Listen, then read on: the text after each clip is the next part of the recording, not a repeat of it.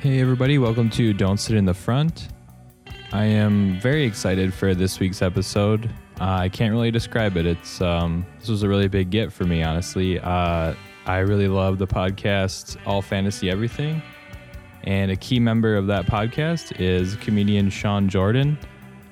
He was really cool to set up a time with me, and I got to talk to him for this week's episode. I'm really grateful for that. I'm also just excited to ring in a whole different vibe with, things are still getting figured out, but the election went the way that I and most decent people think it should have gone. And I'm just excited that this is the first episode to come out after we learned that last Saturday. So you'll see why. Sean's a really good vibe. His whole group with All Fantasy Everything is known by fans as the Good Vibes Gang. I'm just excited to put this episode out. This is kind of why I do the podcast, and I was really happy to do this one. So enough of gushing like that. Sean Jordan's a comedian. He has an album called The Buck Starts Here. You can find it on Spotify and other places. His podcast with Ian Carmel and David Borey is called All Fantasy Everything. You should definitely check that out. Kind of want to shout out that whole All Fantasy Everything related universe, the guys at Faded and Sean Jordan stuff. Yeah, I will get right into the episode. So I hope you enjoy my conversation with Sean Jordan. Thank you.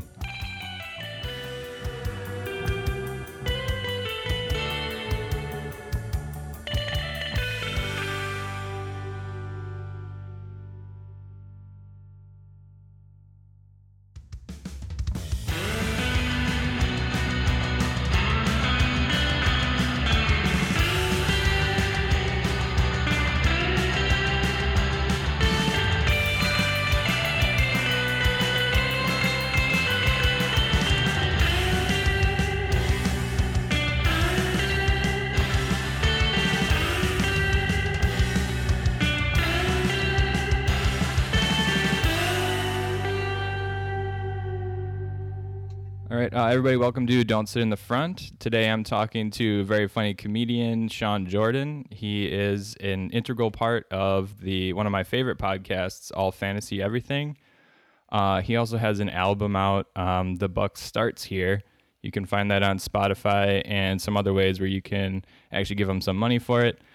So Sean, welcome to the podcast, and hello. Well, hey, thanks for having me, man. This is exciting, and I'm thrilled to get into the questions.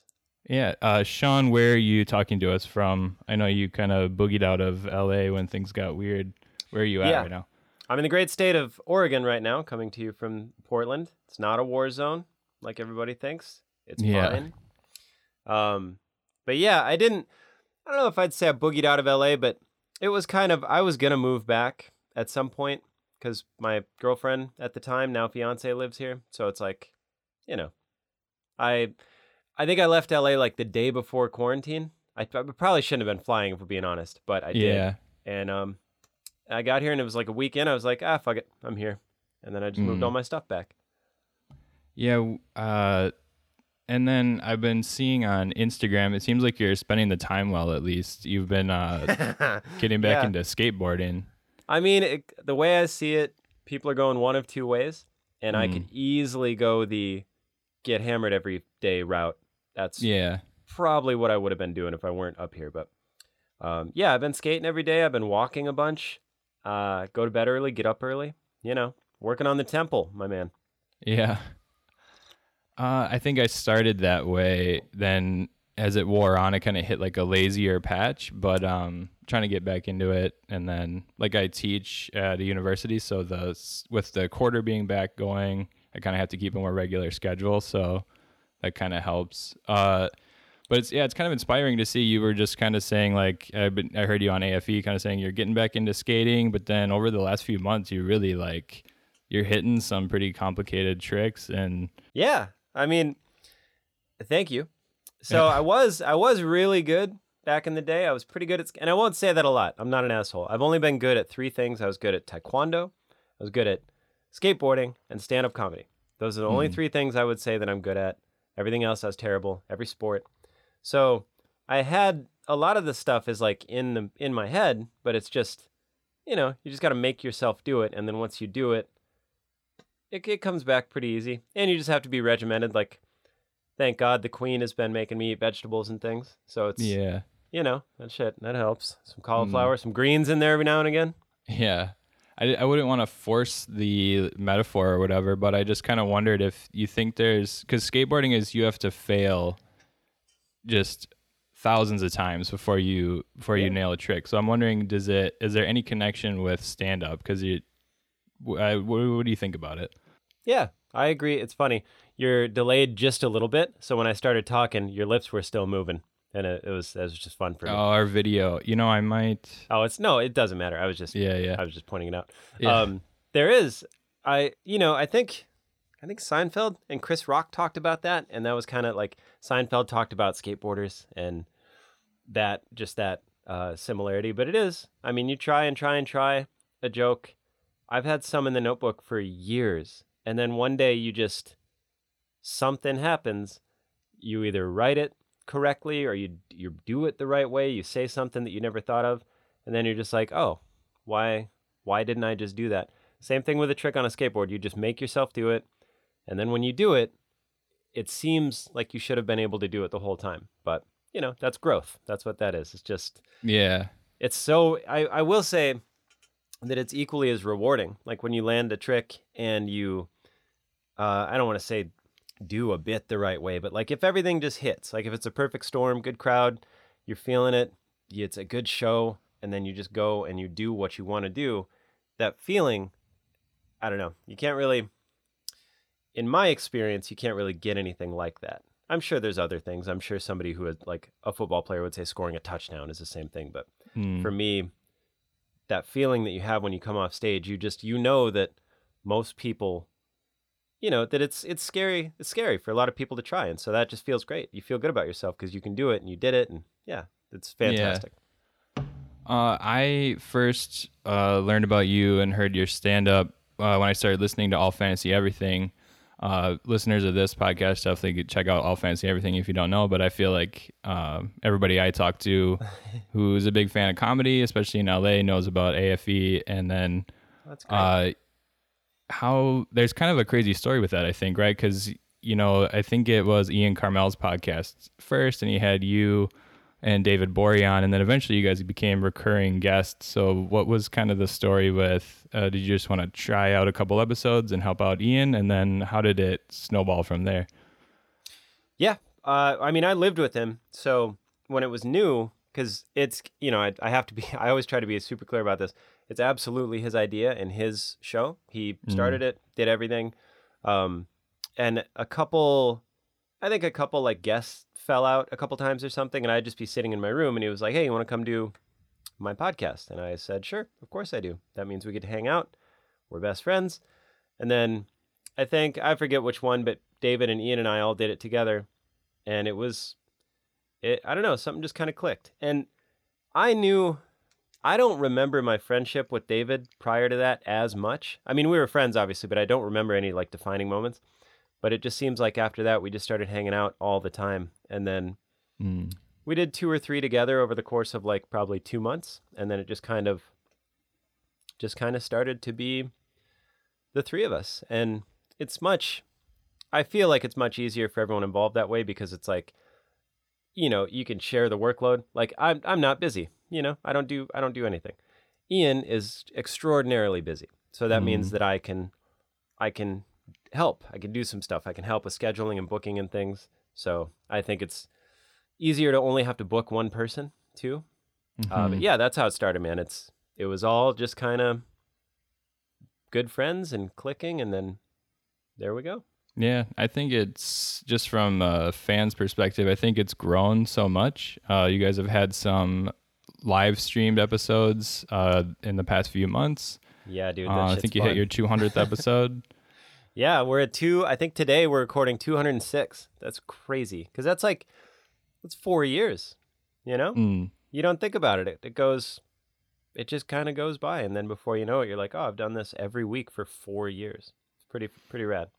Yeah, and I don't want to botch the explanation of it, but for listeners that haven't heard All Fantasy Everything, Ian Carmel, Sean Jordan here, David Bory, and a guest will try to draft items. Don't botch as it. If, don't botch it. as if it's in a. See, now I feel the pressure you feel Don't trying you to botch it. explain the draft. Let's go. They are trying to draft items within a specific category. So, just an example of one of my favorite episodes was words that make you sound smart. So, an example of that would be like the word basically. And see, as I explain it, doesn't sound as nearly as amazing as it is to listen to how they handle that format. So, maybe Sean, you have a better way to explain it. You nailed it, man. I mean, we just do, like Ian said, it's an excuse just to sit and be funny, but we got to have something to focus on. So we just do a fantasy draft of anything that there is. So, if you don't know what a fantasy draft is, it's just like in a sport, you get your fantasy team together. So you pick all the best players, you kind of cherry pick. But if somebody's already been picked, then you can't have them. We just do that with different things, like words that make you sound smart, or the Taco Bell menu. And it is really fun. It's like a very interesting way to structure a conversation, and then people can kind of share their personality and then riff off of those things. It's just a really great format that Ian has come up with, and really amazing. And then part of what is added onto it, sort of an intangible thing, is the chemistry you guys have. You're all very positive. The kind of catch-all term for this group of comics is that people say the good vibes gang, because there is just an overwhelming positivity that comes from it. And I just wanted to share, because I have you here, like my experience with first learning about the podcast. I'm a PhD student, and I was fortunate I got a grant to go up to Stanford. They have the Hoover Institution, which is just archives of government documents and things. Okay. And I was up there in 2018, and I had to be there for 2 weeks, and I just had to be in the archives all day. So I was listening to a lot of podcasts, and then the wildfires, I think the ones up in like wine country that were real bad that year, so scary, kicked off. So similar to now, but the air quality was so bad you couldn't go outside.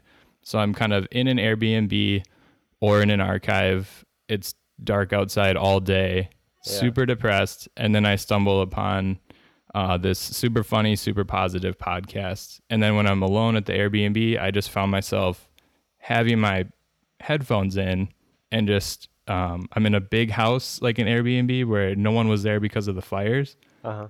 And big, creepy old house by myself. But the thing that's keeping me kind of sane is listening to the whole back catalog of AFE. So it's good. People have gone through much worse, obviously. And they probably tell you those kind of stories about what the podcast got them through. Yeah. But that's just kind of my experience. I was just like, I love the positivity. This is hilarious. And it became my favorite podcast. So, yeah, I wonder, you've probably had a lot of interaction with people reaching out to you, telling you it's been a positive influence in their life, I imagine.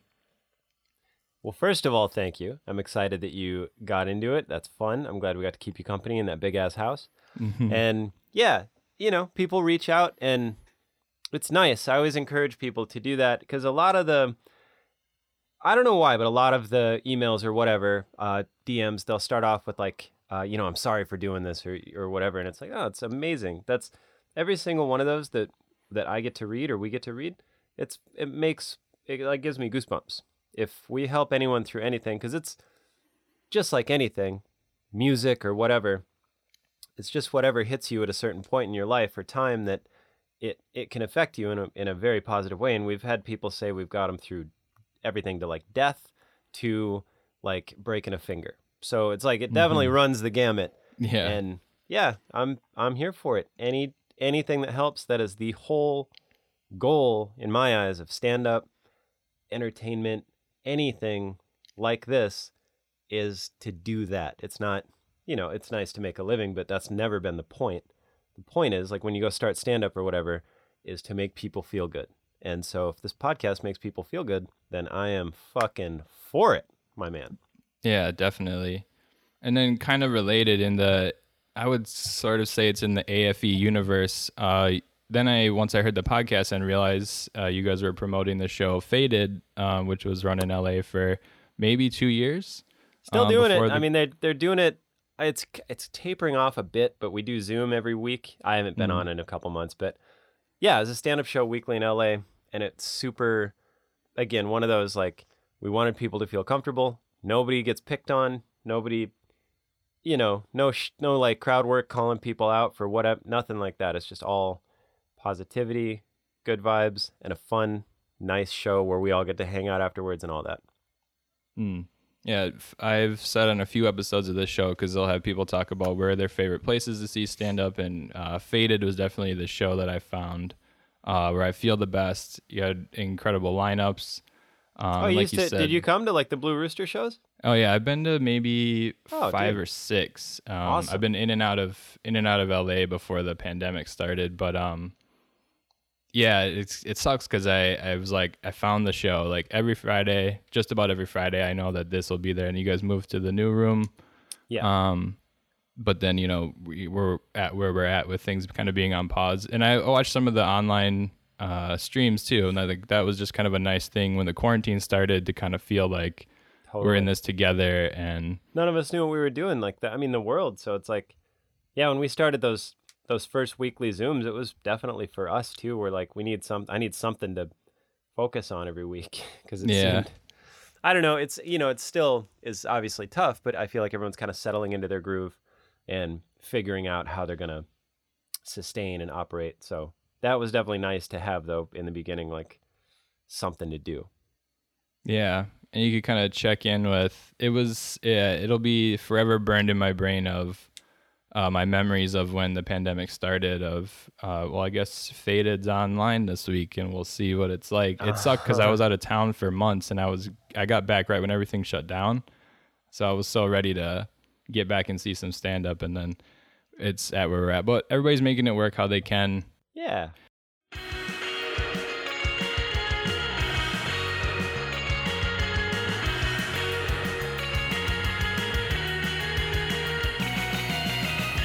I can kind of transition then into the questions I ask everybody. What was your earliest memory of liking stand-up? My earliest memory of liking stand-up is watching Gallagher on VH1. And I didn't know, I was little, and I just remember he had that giant couch with a trampoline. It was like a big couch trampoline, and he was smashing watermelons and doing the whole Gallagher situation. And I remember just being like, oh, this is great. And I was probably 10. I don't know. I was young. And then, so there's that. And then like stand up, I remember Matt Fulcheron's set on Comedy Central was one of the first ones that stuck out to me, because I never really pursued or wanted to be a comic or anything like that. I didn't watch it like my whole life. Like I have skating. It was just like something I kind of just tripped into. But yeah, Matt Fulcheron did a set on Comedy Central. I remember loving when I was a little older then. I was probably 20 or something, and I saw that and I was like, oh, that looks great. But I had no idea of doing it or anything yet. But those are the first memories. Yeah, and you talk a lot about, one thing that kind of made me gravitate towards your comedy and things is you talk a lot about where you grew up, and you're from Sioux Falls, South Dakota, right? I am. They're really making it hard to claim that state right now. They're really, really trying to wipe their ass with all my positivity. Yeah. But that is where I'm from, and I love it there. I love my hometown, but boy, are they blowing it right now. I'm from Wisconsin, so there's an element of like their governor is handling things well, but the general population is like anti-mask and whatever. So they're kind of blowing it on a different level. Yeah, but that's just one thing I liked is you just like rep your city really hard. And there probably aren't many people coming out of Sioux Falls to then pursue comedy. Not a lot. There's a couple from South Dakota more. Sioux Falls, and I don't want to be a prick. There are comedians in town and everything. Yeah. So yeah, there's definitely a scene. It's growing, but there's a few South Dakota like Timmy Williams from The Whitest Kids You Know. He's a South Dakota boy. David Van Eisen, who's a fantastic comedian. He's a South Dakota boy. Not to say that there aren't women doing stand-up in South Dakota. I just don't know of any who came out. So yeah, it's working. I'm one of the people that got out first, I'll say. It's been fun. And then where did you go? Well, I guess how did you start to decide you wanted to pursue that? And then where did you go to pursue it further? Well, with stand-up, I was at work. I worked at a call center, which I've done so much in my life, and I'm sure I'll do again. But I was working at a call center, and they had a comedy contest on the radio, like, funniest person in Sioux Falls. And a buddy at work was just like, you should do that. You are funny. As funny as I was, I guess. I don't know. I wasn't like write a joke funny, but I was just confident, I guess. And I got drunk a lot. So that equals funny when you're 20. Yeah. And so I went and did this comedy contest, and I stacked the room with all my friends. I brought like 170 people. It was something crazy. I brought so many people, and they all voted for me. So then I made the finals, and then in the finals, I ended up winning. And then that's kind of how I started. It was just like that. It was kind of on accident. And then I did it until the club went out of business in Sioux Falls, and then I just kind of stopped. I was just done. And then a friend who is a comedian came through Sioux Falls, Doug Benson. He came through Sioux Falls, and we just kind of clicked early on. He was real nice to me, and he told me when he was there, after I had stopped comedy for a while, he's like, you just got to move. You need to go somewhere, move, do something, because otherwise you're just never going to do anything. Yeah. So I had some friends that had planned to move. They didn't know where they were moving, but they were just going to move. They were going to leave town. They were going to go to the coast. So I was like, if you go somewhere and get a place, then I will come there and I'll stay on the floor for a while, or if you have a room, great. So they moved. They tried to go to like maybe LA and then San Francisco, and then just kind of worked their way up to Portland. Got a place, had an extra room, and the job that I had at the time, I could transfer from Sioux Falls to Portland. So it was all extremely convenient for me. So that's what I did. I transferred and then started doing shows in Portland, and dominoes just kind of started falling, and it worked. Yeah. What years were you in Portland? I moved in November of 2009. I know that because we always talk about 0709. July of 2009 was the gnarliest month of like 10 of our lives. None of us had jobs. We were all like vagrants. We were young, and like, I don't know, we saw the sun come up like every day in July that summer. So anyway, November of 2009, I moved to Portland, and then I think I moved to LA March of 2016, and then just back to Portland recently. Do you consider coming from Sioux Falls, you consider that the Midwest? Is that what people say out there? That is a point of contention. I certainly consider it the Midwest. Some people will have you believe that the Midwest cuts off at like Illinois, or like, because some people don't even throw Wisconsin in there. They'll throw like Illinois, Ohio, that kind of stuff. And I'm like, no, Midwest to me is North Dakota, South Dakota, Nebraska, Minnesota, Iowa, Illinois, and then you can, if you want, you can use like Indiana and Ohio. That yeah, I mean, I'm born and raised in Wisconsin, and to think that there's anyone that would consider it not the Midwest is wild to me. I think we're the it's astonishing. Core. It's the most Midwestern shit.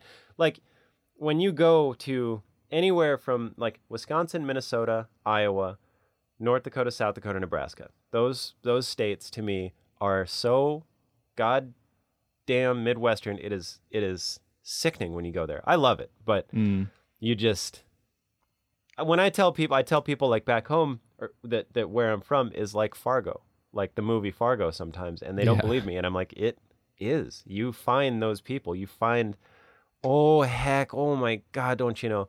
It's real. Yeah. And that's totally my hometown. So yes, definitely Midwest.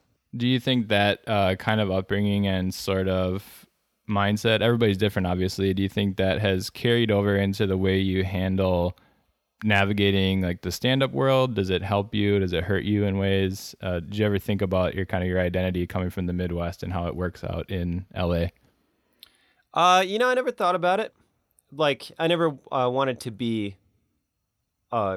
Midwest. I guess I never really wanted that to be a personality or anything. Just kind of worked out because after a while, like, it's kind of funny to rep where you're from in a certain way when you're not from like LA or New York, when you have this weird pride of where you're from, but it's kind of a small town or smaller town. It just starts off being kind of funny, and then the older I got, the more I was like serious. Like, no, it's fun. You need to embrace where you're from.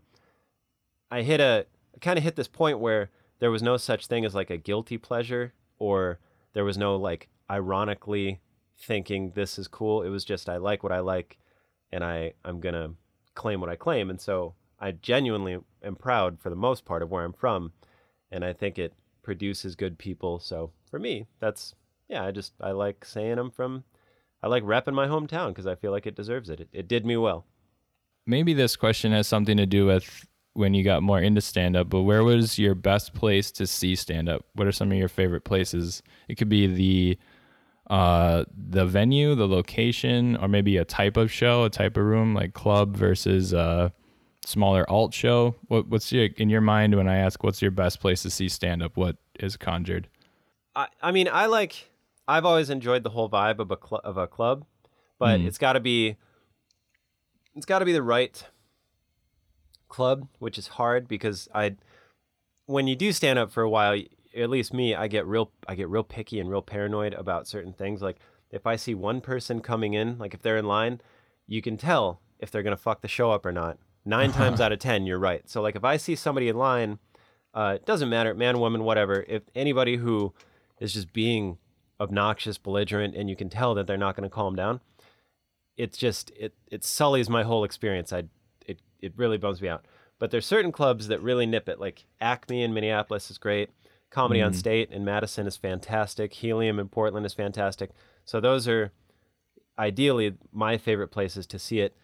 And it's fun when you get a comic who's right on the cusp, right when they're about to be done doing those shows, because from what I've found, they have a fan base big enough to where you're not just going to get that person who like, I don't know, I'm going to go to the comedy show tonight. They don't just do that. If somebody's big enough to sell out a club, they have people that are like, I'm going to go see Nate Bargatze tonight specifically, or I'm going to go see Beth Stelling because that's who I want to see.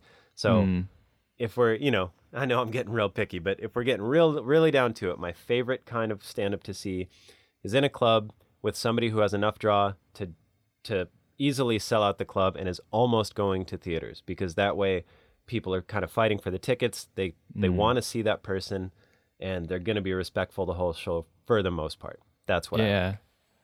Yeah, like you think it's picky, but I think you nailed something about the stage in the career where someone's at and the kind of crowd they gather. The other thing is like I'm kind of working through. I have to kind of unlearn my anti-club bias, but it's like you said that it really matters which club, because I kind of think of club and more of a dickhead vibe, but it definitely matters on the lineup, right? So then I kind of wonder, just for very vague purposes, I would just say we talked about good vibes gang, we talked about positivity. You're just a nice guy and a nice stage presence, you have a nice brand of comedy. And I wondered that it's got to get weird sometimes when you're touring, right? Because the clubs, there's kind of a different vibe, I think. Yeah, thank you again. And definitely, yeah, me personally, when I do stand-up, I don't like to, if I'm going to make fun of something or someone, it's going to be me, and I'm going to point out things in myself. I think it's fine to be self-deprecating as long as you're not actually feeling sorry for me anyways. I don't actually feel sorry for myself. I might talk a little shit about myself. I don't like making fun of other people. I don't like anyone who lashes out like that. I don't like picking on people in the crowd. But if it needs to happen, it can happen. I mean, if someone's heckling, it's like I just kind of skip the part where I parry and joust, and I'll give them a couple like, hey, what'd you say? And then I'll talk back, but it's never mean. And then after a while, it's just like, hey, shut the fuck up, leave. And then I'll stop and then, get a little pissy, serious, and then I'll apologize to everybody else and then keep the show going. I mean, I don't know. I'm not like a big, you need to prove yourself with crowd work, because that's not part of the job. People think it is, and that's not something we should be required to do. It's something a lot of comedians just naturally can do, because that's why you get into stand-up, is because you're just naturally kind of funny and quick and sharp. But it is definitely not a part of the job that anybody should be required to do. So if you're at a club, they should be taking care of that, because they have that's a job. Somebody is paid to stop that shit, and it's not the comedian. So I like the clubs that keep that under control, so you can just have a pure enjoying experience where nobody's puking in their pint glasses and like talking shit to the comic, and the wait staff actually having fun. So a good club. I I hear so many comics say they like Comedy on State in Madison, Wisconsin, and it makes me very proud. What are they doing right? What is it exactly? They always pack the room, and this is just kind of what a good club does. They build a reputation, and I kind of referenced it earlier, but sometimes when people go see stand-up, they go to see the comedian. So, and it's fine. There's nothing wrong with that. That's how you get into new people. But what Comedy on State did is, and like a lot of clubs around the country, they've gotten enough good comedians where when people go to see the comedian now, they know that whoever they go see is going to be fantastic because the club doesn't book any stinkers. You know, they always book it right. They curate the lineups well. They have features that could easily headline, but they make you wait a while to headline. They have MCs that could easily feature. They have headliners that could easily do theaters. So they really stack the lineups. They're great with the crowd. You don't get away with heckling or anything. Not to say you can't like laugh loud and maybe give a little feedback to the comic, but it has to be within reason and you have to be cool about it. No heckling. They're great about it. They always fill the room, so it's always like 300 people. And that is a huge trickle-down effect because the better the audience is, the more fun the comic will have. The more fun the comic has, the more fun the crowd will have. The more fun they have, the more they'll tip. The more they tip, the better the wait staff does, the better the service is, the more they can give the bartenders. All the way down to the stronger the drinks are, the better the reviews are, the better the online reviews are. All of it. To me, it's all around like the crowd and having them have a good time because then everybody else ramps up. Yeah. Yeah, it's good I could finally ask somebody to break it down. I think you hit on all the dynamics involved. It's interesting. It sucks that we can't travel right now because I went there a couple times when I would visit, because I visit Wisconsin like twice a year, so I wanted to get back there. What kind of show feels like an away game for you, and what kind of show feels like a home game? There's harder ones. Like the shows that are tough are the ones where people are kind of there and they're indifferent as to what the entertainment is. Sometimes this happened in Sioux Falls a lot where people would win tickets on the radio and they could have just as soon won tickets to the movies or whatever, or, but it happened to be the comedy club. So they would go to see the show and they didn't really give a fuck if they were there, kind of more just wanted to get a little tore up and do something. And that's fine, but those kind of shows aren't necessarily the best because they don't care if they get kicked out or whatever. And that's always a dangerous game because if somebody actually doesn't give a shit, then they're not going to have fun.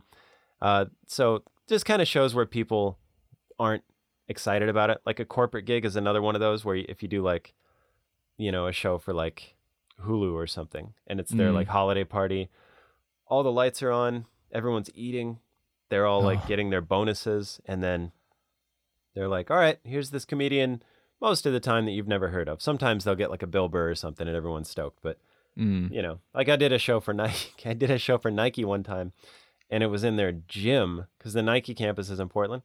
So it was in the gymnasium and it was all of their programming team. So nobody wanted to see it. It was like noon on a Monday and there were no chairs. So everybody had to sit on the floor. And I was like a teacher, no microphone. Yeah. All the lights were on, middle of the day. And that I'm just like, what in the fuck are we doing? It's like an assembly. Here? It was You're going to tell them not to do drugs or something. And these are all grown-ups, successful grown-ups. They're programmers for Nike. And so it's like the design team. And by the end of it, they had all spread out to the wall because that was the only place they could like brace their back.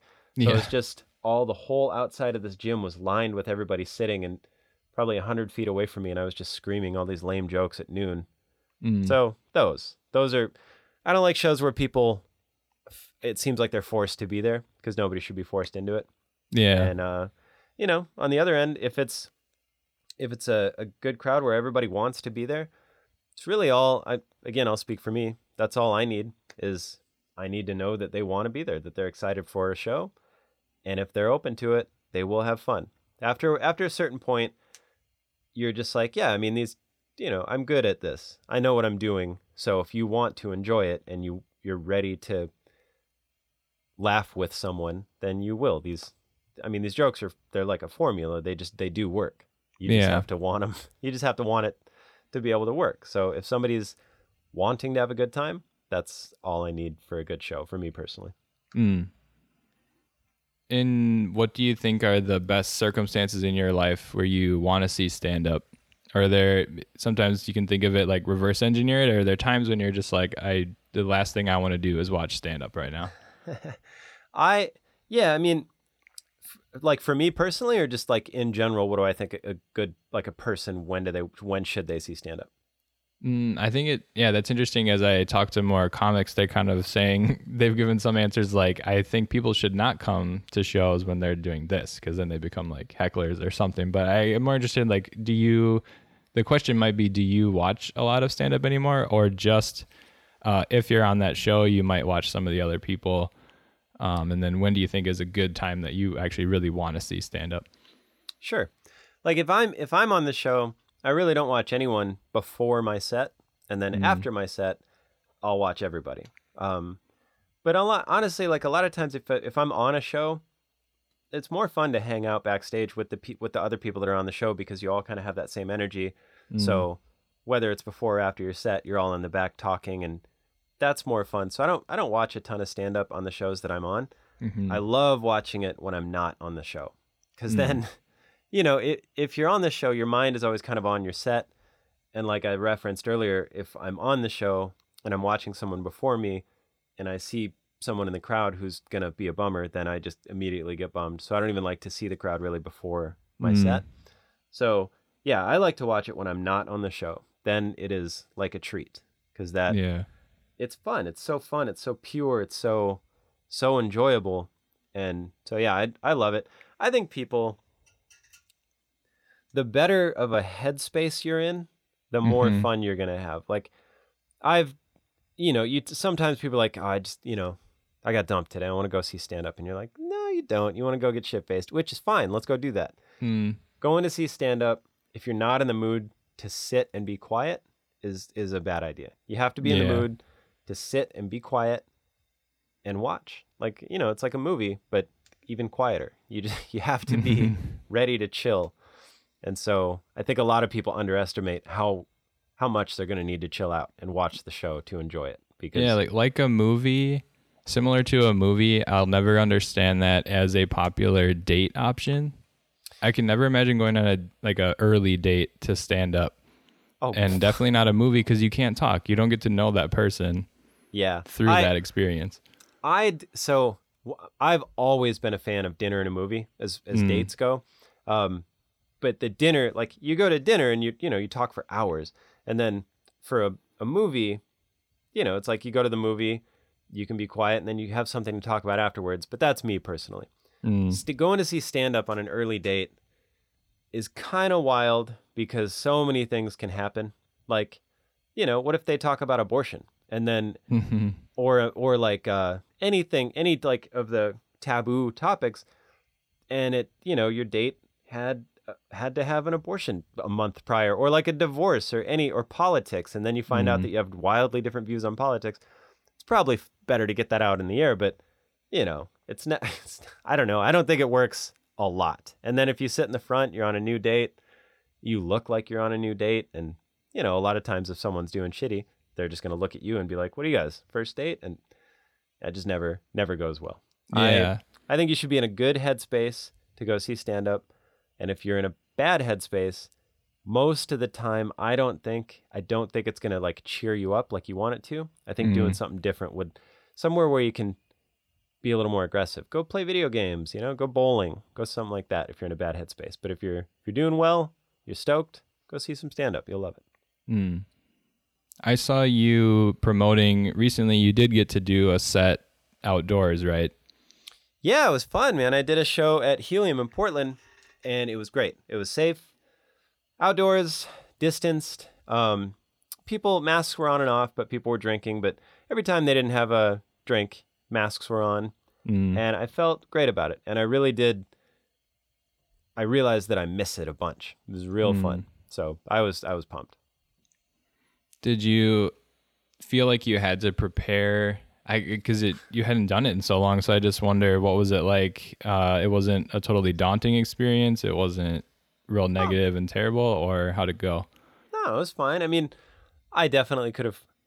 That's one thing. If I had to, my flaws as far as a stand-up comedian go, Mm. I do not prepare nearly as much as I should, and it definitely shows.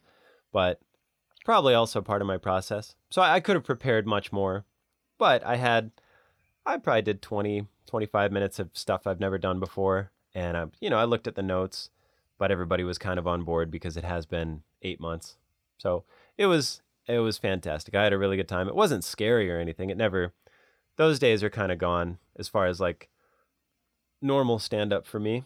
It doesn't really get scary at all. But like if I were to do a set on Corden or something, that would be scary for me. But just doing stand up in general there's no real negative nerves anymore. It's all fun and I'm excited. So yeah, it's never like daunting or scary or anything. Do you remember the last set you did before the pandemic started? I was trying to think of that, and I don't. I mean, it was probably up in Portland. I bet it was like at like Mississippi Studios or something like that up in Portland. I remember doing a set at Thanksgiving that was a blast. We did do Mississippi Studios, and it was like me and Ian Carmel and I think David Bory was on the show. So I think the whole podcast crew, and then like some people from Portland, and it was so fun, like such a good time. So that was the last one I like legit remember, but I imagine there was some in January and February that I'm forgetting about. As far as your comedy career, do you feel like Portland's kind of your comedy home? Yeah, absolutely. I feel even if you move, I feel like wherever you spent your formative years, that's your home. Like Helium is definitely all of our home clubs, even though I worked at a club in Sioux Falls years before that. That place is gone, and they had like the first owners were a dream, and the second owners were not good to comedians, and they didn't really care. They were fine people, they just didn't give a shit. So Helium has always really treated us well as far as comics go. They try to nurture you and help you out, and it's like the first place that we all hung out. We would hang out after the show, and you hear that when comedians talk about like the hangout, that's where we would always do that at Helium. So I definitely consider Portland my comedy home. I love it here. Yeah, you started by saying, kind of joking that, of course, Portland's not a war zone like it's being depicted by certain news outlets to the rest of the country. But do you feel like in the time that when you lived there and had your kind of formative years in comedy, I guess thinking pre-pandemic, did things become very different with the Portland comedy scene? What kind of changes did you see? And I wonder if that's always kind of been because you get a lot of famous comics coming out of there. Yeah. Like Ron Funches, I think, is from Portland. That a lot of listeners would know. Yeah, Funch. He lived in, so he never, he's a Portland kid, but he lived in Salem for most of the time. So it was like half hour away, but he was always here. Like Ian Carmel, Shane Torres. There's a lot of extremely successful comedians, and when we kind of all started together. Bree Pruitt is another one that's fantastic.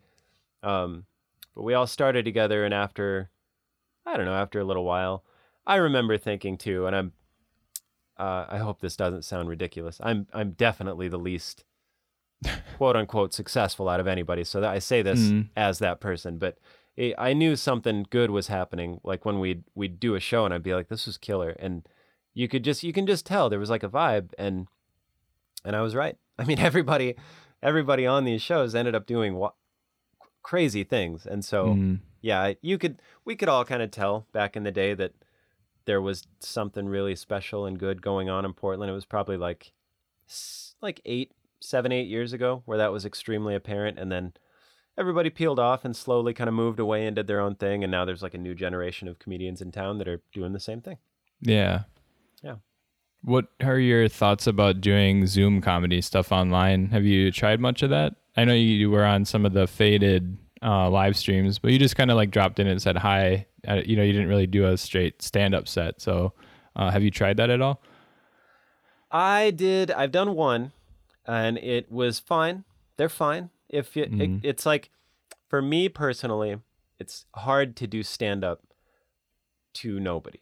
So Yeah. there's some people love it. Some people have their stand-up formulated that way. Like some people are kind of set up, punch. That can work over Zoom. Personally, I think it's harder for me, so I have shied away from it.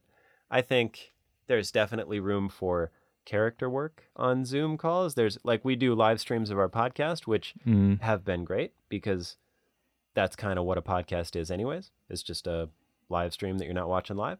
So, you know, I'm far be it from me to stifle anybody's creativity. So if somebody wants to do a Zoom stand-up show and they have the means and they have a people that want to watch, to me, that is fantastic. Personally, I have not done that many. I've only done one because it's odd for me. So, you know, I don't disagree with it. For me personally, I'm out. Yeah. For the most part, I'll do a couple. You know, I actually just emailed a couple people, and I think I'm going to do a couple. But I will probably do like just write jokes specifically for that, a bunch of one-liners or whatever I'm feeling. I did this youth pastor thing last time, so you know, there's fun ways to do it for sure.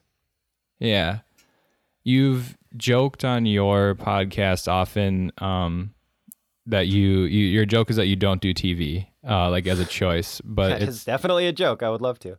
Yeah, you're referencing just the fact that you're on that path, but it just comes up when people list their credits or whatever. But were you were doing the whole bit like auditions? Can you see yourself on like a sitcom? Is that kind of the way you're trying to go with it, or what were your kind of goals with stand up, or was it just to do stand up? You know, I never really. And I feel like a lot of people don't. I never really had a clear path. I don't think, and some people do, but for the most part, anyone I knew anyways, they never set out with the goal that I'm going to be this. This is what I want to do. I think when you get into stand-up, you don't know exactly where it's going to take you because rarely is it going to be stand-up. Rarely is stand-up going to be how you make real money or make a real living. So stand-up for a lot of people is the gateway into, writing or acting or like commercial success. Like, you know, people there, I know a few people that do 30 commercials a year, stuff like that. So there's tons of ways it can go. And for me, I'm a terrible actor. I've known that my whole life. I hate auditioning. I've only done it a handful of times. I didn't try to audition for a bunch of stuff. I would do it like if somebody asked me and I would fill out packets for writing for shows, but I'm not a great writer. I mean, I can write, but I'm not, I wouldn't call myself a writer. With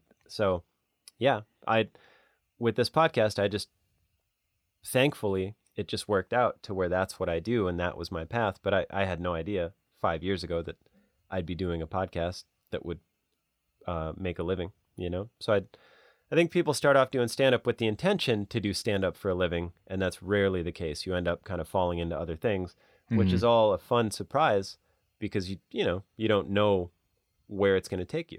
And then, oddly enough, it's like, Eminem going to the Nike store and getting free Nike shit.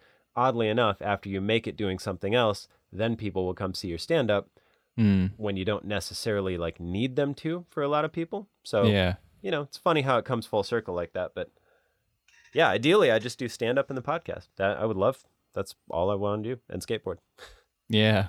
And listening to the older back catalog of AFE, you can hear the progression of, because you would kind of update people on it as you were still working at a call center, I think. And then eventually started the Patreon. And like for me, and then like a couple of my friends that listen to the podcast, we were on board. We're just like, get on the Patreon. These guys should not have to work at a call center like this. It's cool that we have that kind of platform now where you can, I'm not saying, I don't know, and I'm not saying that it pays your bills, but if you can absolutely does. And that, again, everyone's got to work. We all need jobs. I will never be above a job, and I will never claim that, and I will never not work if I have to.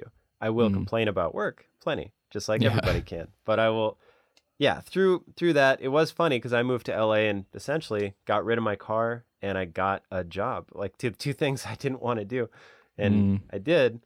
And it's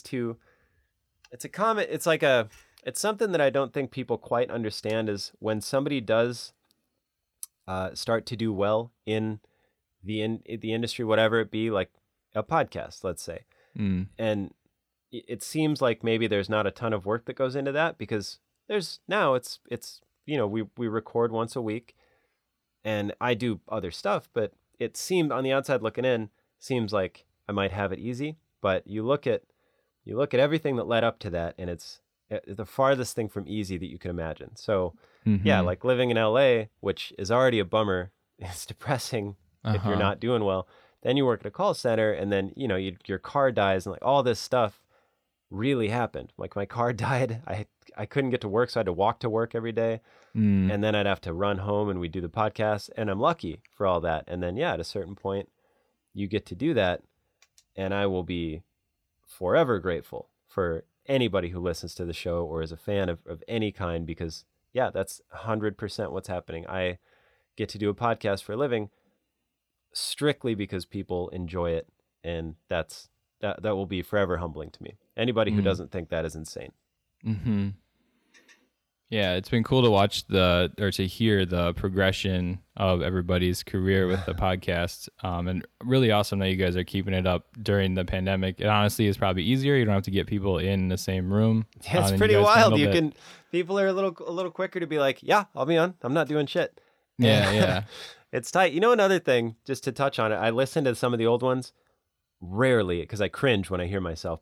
And podcasting is something you can actually get better at. Like as a person, you can get better at it. And I never knew that until we started doing this, because now it's like we all kind of figure out a rhythm and we have each other kind of dialed. But in the beginning, you're trying to force jokes and da-da-da.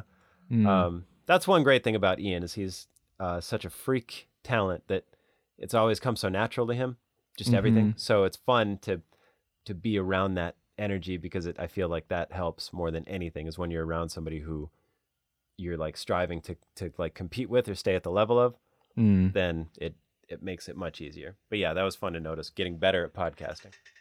Yeah. And Ian Carmel, he's come up maybe a few times on this podcast, just because he's like a freak talent of his reference well. Like you can tell he's very well read, but so quick. I think that's like, if I had a word, totally. I would say he's so quick. Yeah, man, he's just so smart, well-read, like you said, and well-spoken. The confidence, I mean, I could talk about it all day, but it's just like this perfect storm where you're like, fuck you, dude. Everything's on point. And it's fun. It really, like sometimes I'll see him get shook sometimes, rarely. And I'm just like, okay, cool. It can happen. Yeah. He's just so good at everything. I love it. And he's like my brother, so I will. Yep. I'll be happy. That was the best thing about moving to Portland, honestly, was just the people that I met. He was one of them, my fiance. I think about if I never would have moved here, where I would have been. I'm sure I'd be thrilled. I'd probably still be doing stand-up. Hopefully I'd be moderately successful, but I just can't picture anything different than the way it is right now. It's fun. I start with the bad one to then get to the good one. What is your worst memory related to stand-up? I don't have a ton. I've never like almost gotten a fight or anything. There's one time, because they're all just kind of the same version of this one thing that happened. It's usually somebody who's being a dick. But I was at this place called Harvey's in Portland, which is it's just run, well, it was at the time, it was run very poorly. They didn't police the crowd, so the crowd could talk, they could do whatever they wanted. They couldn't like throw things, but short of that, they didn't do anything. They didn't even have bouncers in the room. So there was a guy on his phone, and I remember because the stage is also like 5 feet high, which I don't like. You're way above everybody. So he was on his phone, and I was just like, hey, what are you doing? And he's like, I'm fucking bored. And I was like, and I was as cool as I could be, but I was like, you can dip, man. You can just leave. I certainly don't want you here. And he stood up. And he's like, I'll come up on stage. And I was like, no, you won't. And then, so he was up, ready, like flexing. And then these two dudes next to me on stage They looked like on the ground. They were just like, nah, he ain't gonna do anything, dude. We got your back. And I was like, nobody. It's not gonna be a fucking melee in here. We're not gonna like. This is insane. And that was like 15 minutes I had to spend dealing with that. Nobody came up. Nobody did anything. I asked the management after the show, and they didn't even know what I was talking about. Mm-hmm. So that was, for me, they're all versions of that. But that was the one that popped up where that was so stressful. You think you're gonna get in a fight on the stage, and then you're like, I'm 35. I'm gonna get in a fist fight with a stranger.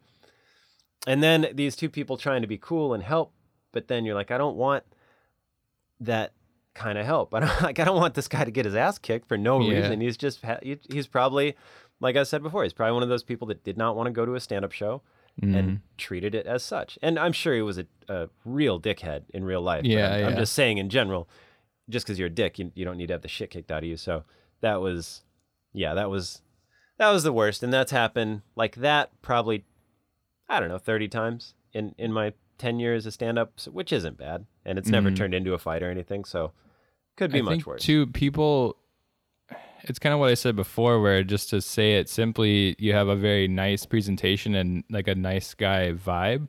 Yeah. Again, I'm coming to this, trying not to fan out too hard, but I've listened to a lot of hours of AFE, and this you've also expressed, and you kind of tell a bit of those stories every now and then. You do kind of come from like a rough upbringing. Like David Bory makes the joke about it. You're from a white ghetto, but like, and I'm not just saying the taekwondo and the nunchucks either. I mean that like somebody is just kind of who's going to start shit with you on stage, looking at you might seem like just a very simple decision to make at start, but you're not like a pushover. I think I don't have a question there. I just kind of, I like to hear, hear your references to, you did kind of overcome some things. You're not like some of the typical type of stand-up story. Yeah, I mean, I've been in fights. I've definitely had my ass kicked, and I feel like that. Yeah, a lot of people haven't, and a lot of people think that nothing's. That's the big thing, the biggest thing that you see at comedy clubs that you would not. The people are shocked when they see this, or the amount of people that get so close to fighting after the shows. Like the aggression that can come out of people. It's almost always men. I've seen a few women, but it's almost always men, and it almost always comes from some sort of embarrassment. Where during the show, they'll either get too drunk and get kicked out by the club, like the door people or the management will kick them out, or the comedian will make them look stupid because they. Again, for the most part, comedians, first of all, they have a microphone. So even if you are quicker or sharper, you're never going to win that fight that you're looking for, because they're always going to have a microphone and be able to talk over you, and you're always you're just going to look bad. And so people get wildly embarrassed, and then they want to fight afterwards. But it never happens is the thing. Nobody will ever do anything. And I feel like that's where the line is, that I've crossed that line with enough people where they've done something, and, and vice versa. And it's like, I know where that line is. I know what it takes for me to cross it, to do something, to actually get mad enough for that to happen. And it is a lot. Yeah. But once it happens, then it sucks. It's on. And I don't ever want to feel that way ever. I hate that feeling. And so, that's where all the, plus I just think I'm nice. I'm calm, but like, that's where that all comes from. Is I've had, I don't want my ass kicked ever again, and I don't ever want to hit anyone ever in the face ever. That sounds like the worst thing in the world to me to do. But if it has to happen, then it's gonna happen. I just nobody ever gets to. My point is, nobody ever gets there. People will talk and they'll huff and they'll puff, especially at comedy clubs. That's where you get the biggest tough guys who are like, hold me back. It's where you would not believe some of the stuff that I've seen, these like drunk idiots after the show. Cops, I've had people show us their badge at the same time, calling, like, using racist shit to the management, showing their badge, and you're like, bro, that's happened. There was this one guy, he had like he looked so gnarly. He had like a spiderweb tattoo on his forehead. He was so just like a gnarly looking scary dude. And I saw him and his wife get kicked out, and I was like, shit, this is going to be tough. Because as a comic, you're not, you're not required to do anything, but I always want things to go smoothly in general. So so I was just paying attention. And then this guy came out and he started to say something, and then his wife just cut him off and started saying all this racist stuff to the manager. And I was like, oh, it's her. And so they had to remove her. They had to have like some girls come and like, just touch her a little bit and be like, you have to leave. And then the guy came back in, spiderweb tattoo on his head, and he was just like, I'm so sorry. I can't believe. And it was just one of those things where you're like, no shit. All right. Well, there you go. Yeah, it's always something, man. It's always some sort of weird embarrassment that takes people to this point where they feel like it just reduces you to like this child mentality where you're just, like instead of crying, a kid, a lot of times if they fall down on the playground, they're going to like want to hit something so they don't have to show that they're crying. Same thing. Like if an adult gets kicked out of somewhere, they don't want to just say they're sorry. They want to, well, it's not my fault. I want my money back. And you're like, dude, you threw up, you got to go. You threw a bottle at someone. That can't just happen. This is life, Do you ever do shows that have no alcohol?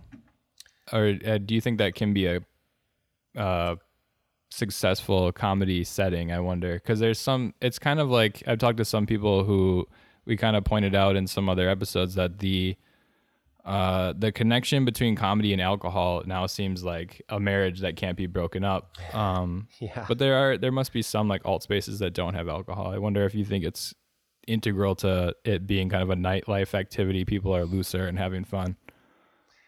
I think it definitely is hard to do a show where nobody's drinking. Not to say that you can't do it. You should be able to do a show for almost anyone. Not anyone, but almost anyone. If you're like good at what you do, then you should be able to make it work. I do feel like the best kind of show is with people who know how to handle themselves, like have a couple responsibly, those kind of things, because it just like helps you feel like you're out. If you have you don't even have to have just Coke or something, but like the option to have some drinks if you want to definitely helps. Like, if I go watch stand up, I'm not going to get hammered and heckle, but I like to have a couple drinks. It's fun. Loosens you up just in general. But yeah, I don't think everybody should have to be plowed. I think it's a nice fine line. Like a wedding. Some people are having some drinks, some people are not. I think that's how stand up can be. We talked about some of the negative things that can happen and have happened for you in stand up. What is your best stand up related memory? Almost all of them. Almost the shows that just go well. I remember when I moved to Portland, I got to do a show at this theater, the Aladdin Theater. That was the first theater I'd ever done, and it was sold out. And I got to open for one of my good friends, and it was super fun. And just that feeling of the first time where you're like, oh my gosh, all these people, they don't know who I am, they don't give a shit, and they're laughing and they're excited, they're having fun at these jokes. And then when I moved from Portland, we had a going away show at that same theater, and I was headlining. And that was another where equally, I had it with Amy Miller, who's also another hilarious comedian from Portland. And we like co-headlined this show and sold the whole place out. And that I was just like, no way. It came full circle. Like when I moved here, I was opening for somebody who had sold it out, and here I am, sold it out. Everyone's having a good time. This is great. Felt very loved. So that for me, that was the one that sticks out, where it's just like kind of a milestone, Mm-hmm. And then with the podcast, you hit some bigger milestones. You guys had a tour. Like I said before, it hit 200 episodes. I imagine with the podcast too, there must be some high points in that kind of short but ongoing career with All Fantasy Everything. What were some of the absolute moments where you decided like, yes, this is awesome that I'm doing this. This is a good thing. Oh, for sure. So that whole tour was phenomenal, and seeing the love in different cities. We got to have Atmosphere, who's a rapper. His name's Slug, Sean. He's my hero. He did the show in Minneapolis, and that for me was like, couldn't even wrap my mind around it. I'm sitting there talking to this guy who's in the green room on my show. I was just flabbergasted. And Ian is the one who asked him and hooked it all up. I couldn't shocked. So for me, that's one of the best memories of my whole life. But just this tour, like we did a show in Brooklyn at the Bell House, which you hear about other people that do shows there, and it's very humbling. We did a show in Columbus where the power went out, so we did the show in the parking lot. Everybody was on board. Mm-hmm. There's tons of them. A lot of it comes down to like the genuine support that you feel from people, and if people like what you do, we do shows in Portland, and we'll hang out for hours and talk to people, take photos and stuff. And the fact that people even care to stay after the show to shake your hand, every time that happens is just mind blowing. Where I'm just like, God, it feels that'll gas up my tank for a year. Every time I shake someone's hand who tells me I did a good job and means it, I could do this forever just on that.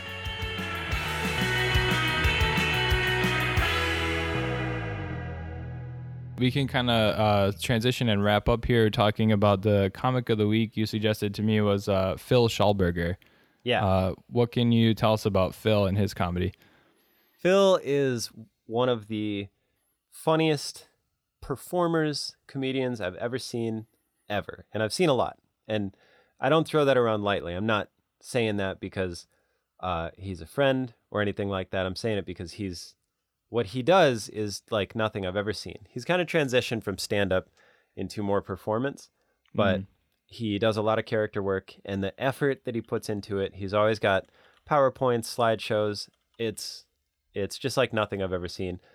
And I can watch it over and over and over, and it always, always kills me. And he's also one of the people that no matter what you're doing, if you're a comedian, you'll go watch, and you will tell. Like when someone asks me if I should, who should I go see in Portland or before all this, I would say find a show that Phil's on, go see him. He never phones it in. He never doesn't try. He doesn't party or anything. He's never hungover because he's so motivated to do what he does and do it well that nothing else creeps in there to mess it up. So he's the nicest guy. I mean, just like painfully funny and very humble. It's just a lot of qualities that I look for just in a person in general. He has all of them. Plus, he's just a phenomenal performer on top of that. Awesome. Well, Yeah, thank man. you for sharing me with him, and then my listeners, and I'll put up information to get his social medias and everything on the show description. So Hell yeah. thanks so much. Yes, everybody check Phil out. You will not regret it. I'm telling you, it's fantastic. Great. And then, Sean, is there anything you want to plug? I'll put all your social media links, and then a link to Sean's album, The Buck Starts Here, is on Spotify. Is there a better way to reach it that kind of gives you more of the share of it? Oh, whatever works for you. You can go there's Flasks in a digital download on a specialthingrecords.com. So if you want to go purchase it, you can get a Flask and the album. Listen to All Fantasy Everything. We've gone over that pretty well. So just in general, be as good as you can right now. It's tough. So everybody find something that stokes you out. And if I can help with anything that I put out, then great. Awesome. Thank you so much for making time for me, and thanks for being on the show. Hey, thanks for having me, my friend. It was fun. I always like talking. Thank you for listening to Don't Sit in the Front. Please rate and subscribe and leave me a review. You can follow the show on Twitter with the handle don't_sit or Don't Sit in the Front, all one word, on Instagram. Our music is composed by Chris Helking, and our cover art is provided by Memory Bloom Studio. Thank you so much for listening, and just remember to always punch up and keep swinging.